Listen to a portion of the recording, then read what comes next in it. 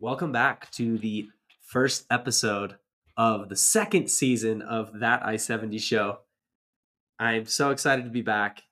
I didn't really know if the show was going to go on this season, to be honest. We had some co-hosts that weren't so excited to continue doing it. Satchel is going to be stepping back a little bit. I don't know if you knew that, but then Alex is studying for his CFA exam. So he will also be stepping back, at least at the beginning of the ski season, but we will have him back eventually.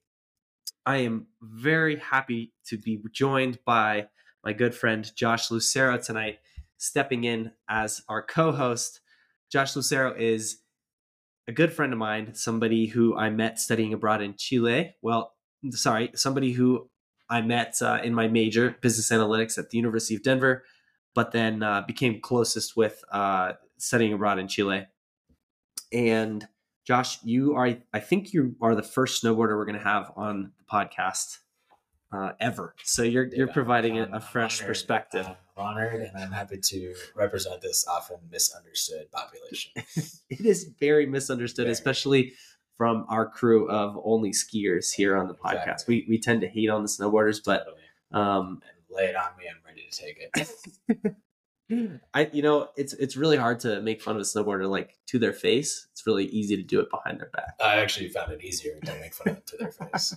Do you have any good snowboarder jokes? I think one joke I made last year was, what do you call a snowboarder without a girlfriend? A snowboarder? Homeless. Classic. That's a repeat from last year. What do you call a snowboarder at Alta? The hitchhiker? Something like that. Yeah, exactly. Those skier only resorts there. I think they're just afraid of how powerful the shred can become. They allow some gnarly borders on their pitch. We'll go with that. Go with that. Yeah. Well, we have a little bit of structure tonight, which is unusual for this podcast. There's been some, we've gotten a lot of good snow over the last week. Today, I should have started the podcast by saying today is November 1st, and we just had a pretty snowy Halloween across the state of Colorado. If you live down on the Front Range, which I'm sure many of you do, we got close to a foot, I think, in Denver. Yeah, 7.5 inches. Okay. In some places. Some are closer to 10 if you're more towards the golden side. Yeah, so it was a lot of snow. There's definitely, it's still lingering. It's cold. We went from pretty much a warm October, nice fall vibes to all of a sudden winter, end of October. So that was abrupt. But anyhow, the mountains have also gotten hit really hard this week. I saw all the mountain camps were showing, really good dumps. It's huge dumps. 20 inches at least. I know. I think Vail was 18, and they were getting hammered. Which they needed it. Yeah. I mean, it was dry pretty much until this last snow. So this will provide a good base to get started with. I'm sure they're making snow up there. Of course. And I don't know if you saw that A Basin is open now. I did see. I sent you that. I sent you a reel this week of I saw it. A massive line of people lined up at A Basin, and up the hill, right? Up all the way up that. Do you know what that run's called? I think it's Black Mountain Express, I believe. Yeah, that's the lift. I don't know what that comes down to. I don't either, but A Basin's always pretty much the first resort to open. It looked to be is that the singles line that went all the way up the hill? Yeah. Okay. But I'm sure that the regular line looked gnarly too. I like to hang out on the singles line. It's the best place to meet the ladies. I don't know about that, but I definitely was surprised to see so many people out there already. Yeah, I think it's like a cloud chasing thing. It's like, I was there on the first day of the season. And, those people will probably be there on the last day of the season. That's true. It's not really about the quality of the runs, because there's only one run, let's say. I'm also surprised, though, that many people show up for A Basin opening day. Like, that many people even have passes there. Because it's not on the Icon or the Epic anymore, right? I think you can still get some days on Icon. Okay. Yeah, I think you get 5 days if you have the Icon fuller race. Yeah. See, I'm not an Icon guy. But this is an excellent opening question for you. Are you an Icon or an Epic guy, and why? I have historically been an Epic guy. The last season I had both Epic and Icon, and this year I have an Epic Local and Icon 4-pack, so I kind of still play in both camps. You're dipping your toes. I definitely lean more Epic, but I feel that the population kind of goes Icon, so sometimes I'm forced to pony up with them and ski some. Did a lot of Winter Park last year. Yeah, kind of a little burnt out on Winter Park, but what would be your favorite mountain on both passes? both. Is that including like exotic? Yeah, let's go all of them. Exotic. It's tough. On Icon, I feel that I had a really good time with Steamboat last year. Okay. Even though it was kind of warm when I went. I'll definitely go back there. That's a good choice. Epic, I grew up in Seattle skiing. Went to Whistler quite a bit. We skied at Stevens Pass together one time. That was awesome. No, that was my dad. You weren't there that day? No, I wasn't. Oh my goodness. Yeah. Okay. But you probably had a better time with him. Also good. Whistler is great if you can get there at the right time. In Colorado, I'll lean Vail because there you go. Yeah, of course. We got our Vail boy with us. Yes. I'm a Lovers League fan. So. Well, yeah, no, I was kind of coming back to that video of the line the other day. It just makes me nervous for how many people are going to be out there on the slopes this year. Yeah. I was nervous last year, and here we are again. I don't see any reason that the sales would have dropped. So. No, certainly not. I think it was 2021 when you were still working there at Vail Resorts that they sold 2 million Epic passes. Yep. So I don't see any reason the numbers would have dropped. No, the sport's definitely growing. Yep. I think on the margin, I think Icon's probably taken more market share. That's I don't have the data. Absolutely. But as I talk to more and more people, it just seems like more people are saying, "Oh, I got the Icon this year." It's become more premium pass actually too. Yeah. Unsurprisingly, they have some really great mountains to offer. Yeah, obviously, I think Copper is a great mountain. Winter Park before it was. I think the thing about Icon is that Winter Park and Eldora are two of the closest mountains to Denver. So for those trying to avoid that horrendous Saturday morning traffic, those are pretty good options. And you get off of I-70 pretty quickly going to Winter Park. That's a big perk. So big time. I am. I guess I'm not surprised. I'm surprised that Icon's going with the more premium pricing though, and they're getting away with it. People are shelling out. I think it was like $1,100 or something. Close to 1,000. Yeah. That's crazy. With skiing people, it's like versus if you think about for them 900 versus 1,000 versus 1,100. Yeah. In their mind, that's one day, right? Yeah, but then you look at the Epic, and I think the Epic Local was like 630. Yeah, I think 6. That's a pretty. Yeah, so that's a pretty big jump because it was. That's why I went with Epic Local. Okay. Yeah. But we were talking about the Whistler Blackcomb prices. 300 for a day pass. Oh, yep. I sent you that video as well on Instagram. I'll post both these videos on our reels later. But I actually asked our friend. We're not going to mention her name now, but she clarified. Actually, it doesn't matter. We can mention Maddie, our friend Maddie. She mentioned that 300 is actually Canadian. Oh, okay. So I was astounded when I saw that pricing. Essentially, for our audience, we saw that pricing at Whistler for a day pass was going to be over 300 a day, which is astounding if they raise their prices that much. But it turns out it's Canadian, so she said that equates to more like 220, which is what you would pay for a day pass at Vail. Yeah. Still expensive though. Yeah, you gotta. But I mean, that's just the day pass, right? You factor in parking, rentals. Oh my gosh. Gas. Well, Whistler, the big expense is getting up there. Like, how do you get there? Vancouver, Seattle. Yeah, you got to have a friend in Seattle. Flights are way cheaper. Yep. Yeah. Kind of moving on here. Well, Keystone is also open. I saw today. I saw that source is on the snow said that Keystone is open. Two runs. Yeah. 2 ribbons of death. School marm. Yeah. Take her for all she's worth. And to that point, we're already getting into ski season, which is just wild. When do you typically go snowboarding for the first time? I've gone to the A-Bay opening day, I think like once when I was in college still. I usually... How was it? I mean, we did the run 3 or 4 times that we were like, oh, we're done with this. Mostly about the parking lot drinking. Yeah, of course. Yeah. Big On the beach fan. Super costume. I usually try to go if I'm staying in Colorado for Christmas. I'll definitely go up like Christmas Day. Okay. As a son of Abraham, member of the tribe, I don't actually celebrate Christmas, so it's a great day to go skiing. Yes, it is. And usually by December 25th, I think last year I went to Copper, that was open. I think Breck and Vale might be open then, so less lines, even if the terrain is not, usually the backside is not open then. So yeah, yeah, it's super variable. So we'll see. variable. That's typically when I like to start skiing, is like around late December. Sure. I'm going to be teaching skiing again this season, so I will be up there starting early December actually this year. So we'll see how it is.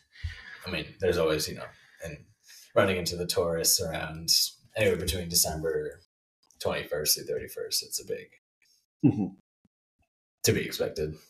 Totally. It'll be especially crazy. It's hard with the tourists and the lack of runs, just because only half the lifts are open. It's kind of the most dangerous time to be skiing out there. Yeah, just gotta be careful. Everything's a little more condensed, and they definitely make a point to call that out when we get out there at the beginning of the season as ski instructors. Yeah, that's good. What trips do you have planned outside of Colorado? I'd like to ask this question just because I've been asked on a couple trips this year as well, and I'm not sure what to say yes to. Factoring expense is a big thing, especially with, I feel like there's lots of macroeconomic things happening in our world too. Yeah. Inflation has made everything more expensive. So I'm kind of cutting back a little bit this season and saying, you know what, I'm going to really just enjoy my resorts that I have access to here in Colorado. But just curious, do you have any trips planned this season? We have a friend of mine has a timeshare in Bozeman. So last year we went to Big Sky. They went you get 5 days at Big Sky with the Icon Pass. I only went for 3. It was 3 plus a weekend, but I didn't use all the days. So I think that will be happening again this year. I flew to Bozeman from Denver. Some of the other fellas drove, and it was awesome. Big Sky is a great resort, a lot of terrain. I think it's one of the biggest resorts by like acreage in the entire U.S.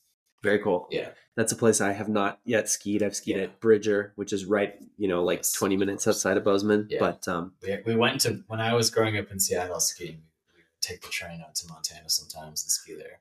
So that was the first time I've been there for about 10 years. From Seattle, it's not that far. It's closer than Colorado, right? Closer, yes. We would take an overnight train, so that was always fun. Oh, very cool. This year, so I think that will happen, but that might be the only trip outside of Colorado. I think planning something to Crested Butte. Yes, that's a must-do for me every year too. I've got an aunt and uncle in New Mexico, so I'm hoping to go out. So Taos is actually not on the Icon 4-pack does not include Taos, unfortunately, but they've got a little mountain about 30 minutes north of Santa Fe called Ski Santa Fe that I went to this summer when I was visiting. Oh, very cool. So that's where my uncle and my cousins ski. So I'm hoping to make a trip down there and just sort of, it's kind of like it kind of reminds me of an Eldora or a basin, maybe 5 or 6 chairlifts, just, go there for fun. So yeah, hoping visit to make a family trip down there. Yeah. Cool. Yeah. That is, since you mentioned skiable acreage, I think now is a good time to do some trivia. Okay.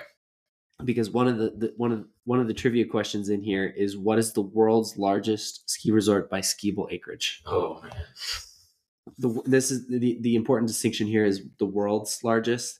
I certainly wouldn't have gotten this one, and is this what ChatGPT says? Yes, this is what ChatGPT says. Okay. Skiable acreage, like including inbounds, out of bounds. Yeah. Okay. Wow, that's that would be. I assume they're only counting inbounds. Actually, okay. I was gonna say because Silverton, like there's there's only one chairlift, but thousands of acres out there. Yeah. No, this would only be inbounds acreage, but this is a really difficult one. According to ChatGPT, we have La Plaine, located in the French Alps, and I might be saying that incorrectly. Yeah. It's spelled Plagne. Okay. I assume the G is silent. We'll roll on to question number 2, I was which gonna is guess like Whistler Blackcomb. Maybe if you like combine them, that would be like considered one of the bigger ones. Mm-hmm. Well, Whistler Blackcomb is the largest in North America. Oh, okay. So followed by Park City as number 2. Nice. Yep. This one's slightly easier, but still difficult. Who was the first snowboarder to land a double cork in competition? The double cork. Do you know professional snowboarders well? Of course. You've definitely heard this name, and I'll give you a hint that he is Canadian. Oh, Canadian. It's got to be Mark McMorris. Ding, ding, ding. Let's go. Nice job. He's an absolute beast. Okay, here's another semi-hard one, okay, but interesting. When did snowboarding become an Olympic sport? What year and where was the Olympics held? Ooh, that's a good one. It's too hard too. I should have asked you some. No, it's okay. I like the challenge. Was it like let's see if you can get like the decade. Okay. Was it like 1998 maybe? 96? 98 is correct. 98. Nagano, Japan? Wow. You actually knew that? It was just a complete guess. That's really right? impressive. Okay. Yeah, that's correct. Let's go. I knew that Japan has some of the best snowboarders in the world. Wow. Yeah. Very cool. So, that is correct. All right, let's go. I did not know that one, but very good, Josh. The last one. So you've heard of the game of Nar? I have not. So the game of Nar was created by professional skier Shane McConkey. You're familiar with Shane McConkey at least, right? No? Okay. Well, you need to do some reading up on Shane McConkey. He was you need to learn about your own culture. Certainly shaped the extreme skiing landscape. He's very inspirational guy. And NAR stands for Gaffney's Numerical Assessment of Radness. The game is an informal game that you play on the ski mountain, and there is just ridiculous challenges that you do to get points. And you can kind of like do a flip. Yeah, stuff like that. Or like tell other skiers on the mountain that you're the best skier on the mountain, that kind of thing. Okay. Cool. I actually need to look up the rules of the game of NAR. Is this like defined by a governing body or something? It's not. Okay. Yeah, Dr. Gaffney. What is the game of NAR? Score as many points as possible, designated by attempting lines, acquiring extra credit points, and earning bonuses. Okay. Is it like a judge, or you are not? Ski Magazine says you can't win NAR points if you take skiing too seriously. So it's a very informal game, super funny. So I have never heard that one. I like that a lot. Stat with ease. Style with ease. Yeah, okay. You know Steez. Yeah. That's like people don't understand about Steez is that it's like you can have style, but if making it look easy, that's the part that really wins you those points. That's really true. Yeah. Like effortless. Honestly, back, my 360, like I can stomp 360s on command now. I've seen it. But I feel like I need to work on my Steez, making it look really easy. That's what wins you the attention of the ladies. Like getting that tail grab on the 360, Japan grab, holding it for a long time. It's just have fun with it. It's skiing. It's not like your day job. That's a good point. Yeah. You definitely like to have fun with the boarding. You're always rocking an outfit out there. Always, yeah. You're always rocking a fit. What's your go-to fit? You got plenty of NBA jerseys. Yes. You're a Seahawks fan. I do. I usually go the LeBron James Miami Heat jersey. That's my primary skin, I would say. I'll rock Super Mario from time to time. Nice. DU hockey jersey only during Winter Carnival. Okay. Yeah. Just shout out all the DU ladies on the slopes. Yeah. Freshmen only. I got a little Giannis Team Greek Antetokounmpo. So, nice. Yeah, it just depends on the vibe. Yeah, I like that. Yeah. I think more people need to mix up their style a little bit. It's out there in their basic black North Face. Like, how are people ever going to find you on the mountain? Everyone's wearing that. It's true. The Giannis, that's you can see that from a mile away. Yeah. I've skied with you, and I definitely see you all the way down the run. I think those were some good questions for you. But have you heard anything about I-70 construction this upcoming ski season? I have heard nothing, but I constantly see it. So that's almost worse, I guess. Well, my dad. Yeah, do you have bad news for me? Actually, I have good news because my dad was super worried about, and I did some research tonight.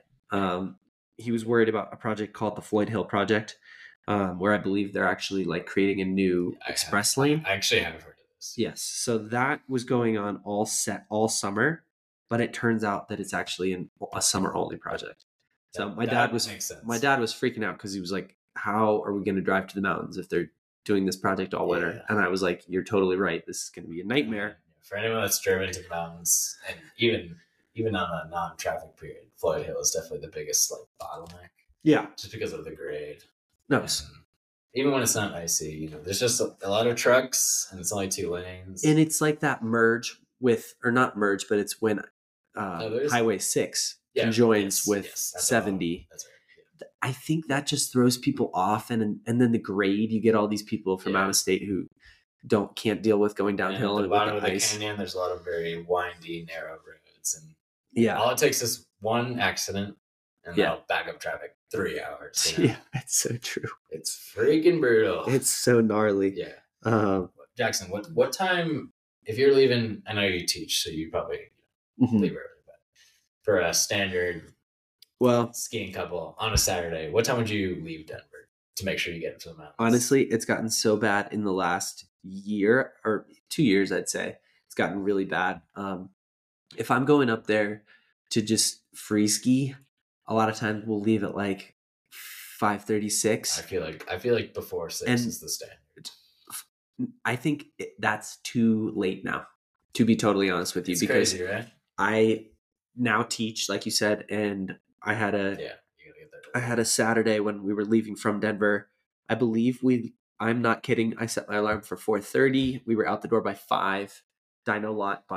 We were at the dyno lot at 5:30, and there was already traffic at 5:30 in the morning. I had never seen it like that. And then I needed to be at Vail to pick up the kids by 8:15. No, 8:15 is when I'm supposed to be there. And I was probably 15 minutes late, and I got yelled at by parents. So that is, you need to leave, I think, this year no later than 5:30. I think so. It's kind of crazy. Yeah. It's brutal. You definitely, my family always says you need to be going through Golden at 6 at the very latest. Yeah, because I think once you clear at least Idaho Springs, you're probably fine. Yeah. Those are the worst bottlenecks, like we said, Floyd Hill. But even the tunnel, one accident there, you're waiting an hour. Well, that's why it's becoming more and more important to have a place to stay up there, so you don't have to drive in those peak hours. But to that point, those mountain communities have also exploded. Like Silverthorne is just massive now. Yeah. The other construction that I was seeing that they've been doing is some Clear Creek work, and supposedly this is daytime single lane closure and nighttime canyon closure entirely, but no closure on the weekends and holidays. All these closures, they actually do a pretty decent job of timing it around the traffic, but any time closed is less time that people would normally be on the road, and so it still condenses people together, I think. Because it's that crowded nowadays. I've been guilty of heading up to the Black Hawk Casino on a weekday, and I would see them doing construction with one lane. I'm like, why are you doing this now? But it's actually good that they're doing it. Yeah, on a Tuesday when Josh is going to gamble. Because if you can't do it on a Saturday, obviously. It's brutal. But I mean, I don't use the express lane really ever on I-70 unless I've never used it. Like I fortunately have never been in a rush to get back from somewhere. Okay. I feel like I plan well enough where I'm not like I need to pay. You're not rushed on the Sunday. Like $12. It's not crazy, but then I would be like, I gotta get back to feed my dog. Yeah. Well, that is a good. That's a really good point, though. That I think people could learn from. A lot of times, I'm rushing back to get back to Denver for some stupid reason, like there's a Sunday night football game that I'm going to go watch with some friends or whatever. Sure. And that's how people get in accidents. Thankfully, I've never been in an accident on I-70, but it's definitely what leads to accidents is people rushing home. And it's like, we all just need to take a chill pill. We're going to get home eventually. Yep. I'm super guilty of that. So I'm going to try to do better this year. I support you on your journey. When you're driving on I-70 or when you get stuck in traffic, do you have spots where you pull off and like you find yourself at a specific gas station, or you find yourself at a specific restaurant or a specific town even? No, I mean, my roommate has a condo in Georgetown, so if there was like a blizzard and the pass was very treacherous, I might have pulled off there to just wait it out a little bit. That's a great spot to be, because I feel like Georgetown's still small and kind of one of the more drive-by communities that not a lot of people stop there. No, yeah. I mean, it's actually very, very nice. But what about a favorite restaurant on the pass? Along I-70 at all? Favorite restaurant? I mean, you can think about Vail too. I know that's probably where you'd end up eating out the most. Well, obviously in Vail, I lean Pazos because of our friend of ours that is involved in the ownership there. But the place it's not a restaurant, but the place I've pulled over the most is the 7-Eleven in Silverthorne. I have taken many a bathroom break there. That always comes up. That is like the busiest stop in the whole country. Yeah, if you're there at the wrong time, you got to wait like an hour for the bathroom. But if that's the case, you just go to the Wendy's next door. Although I think they changed the policy on the bathroom situation then. So oh gosh, just be careful. We should. Well, that just made me think of a business idea. We should just open up pay restrooms along I-70. Honestly, people would do it. I mean, I know the dads, they're drinking coffee on the way, but they gotta go. So. Yeah, that's a brilliant business idea, actually. Yeah. There's a good deli in Idaho Springs. I don't remember the name, but they have some good burritos. Honestly, it's. What do you think about stopping in anywhere? Idaho Springs, Georgetown, Silverthorne. Is it about like how quickly you can get off and back on the freeway, or would you rather like drive a little bit to like get a good burrito, take an extra 5 to 10 minutes? For me, it's always about how quickly you can get off. Okay, me too. But depending on who's in your car, it's like sometimes the girls would rather like go have brunch. You're like, okay, well, we won't make it to the mountain till 1 p.m. But sometimes they're fine with that. Yeah, sometimes I'm fine with that. Yeah, that's totally fair. Yeah. I find myself stopping. I actually get off in Georgetown for gas, that gas station when you're driving east, actually coming home, that Conoco, super convenient one. Super packed all the time though too, but I still like it. And then if I'm stopping in Silverthorne, I don't turn right when I get off the if I'm driving westbound on I-70, I don't get off and go to the gas stations to the exactly. I go left towards Dillon because that one's cheaper. It is. So I'm driving towards Keystone. It's a little cheaper, and then it's just as easy to get back on the freeway. So, no problem. Those are my spots. I don't know if I have a restaurant. The issue is I never remember the names of restaurants. There's a lot in Silverthorne I like. Yeah, the Einstein Bros in Silverthorne is good. Yeah, I saw Jake Gyllenhaal there once. Really? Yeah, that's right. I'm pretty sure it was him. We made eye contact. So. I have another pitches and pitches that we're gonna do. We're gonna continue this segment from last year. Pitches and pitches to remind our listeners is just a segment where typically me, can be anybody, but typically me gives business ideas that I think about often. This is a kind of a nightmare and a blessing in one, the amount of business ideas I come to. But the only requirement is that we have to be drinking when we think about these business ideas. And Josh and I have some Chardonnay here, actually, which is mixing it up for once in a while. Classic.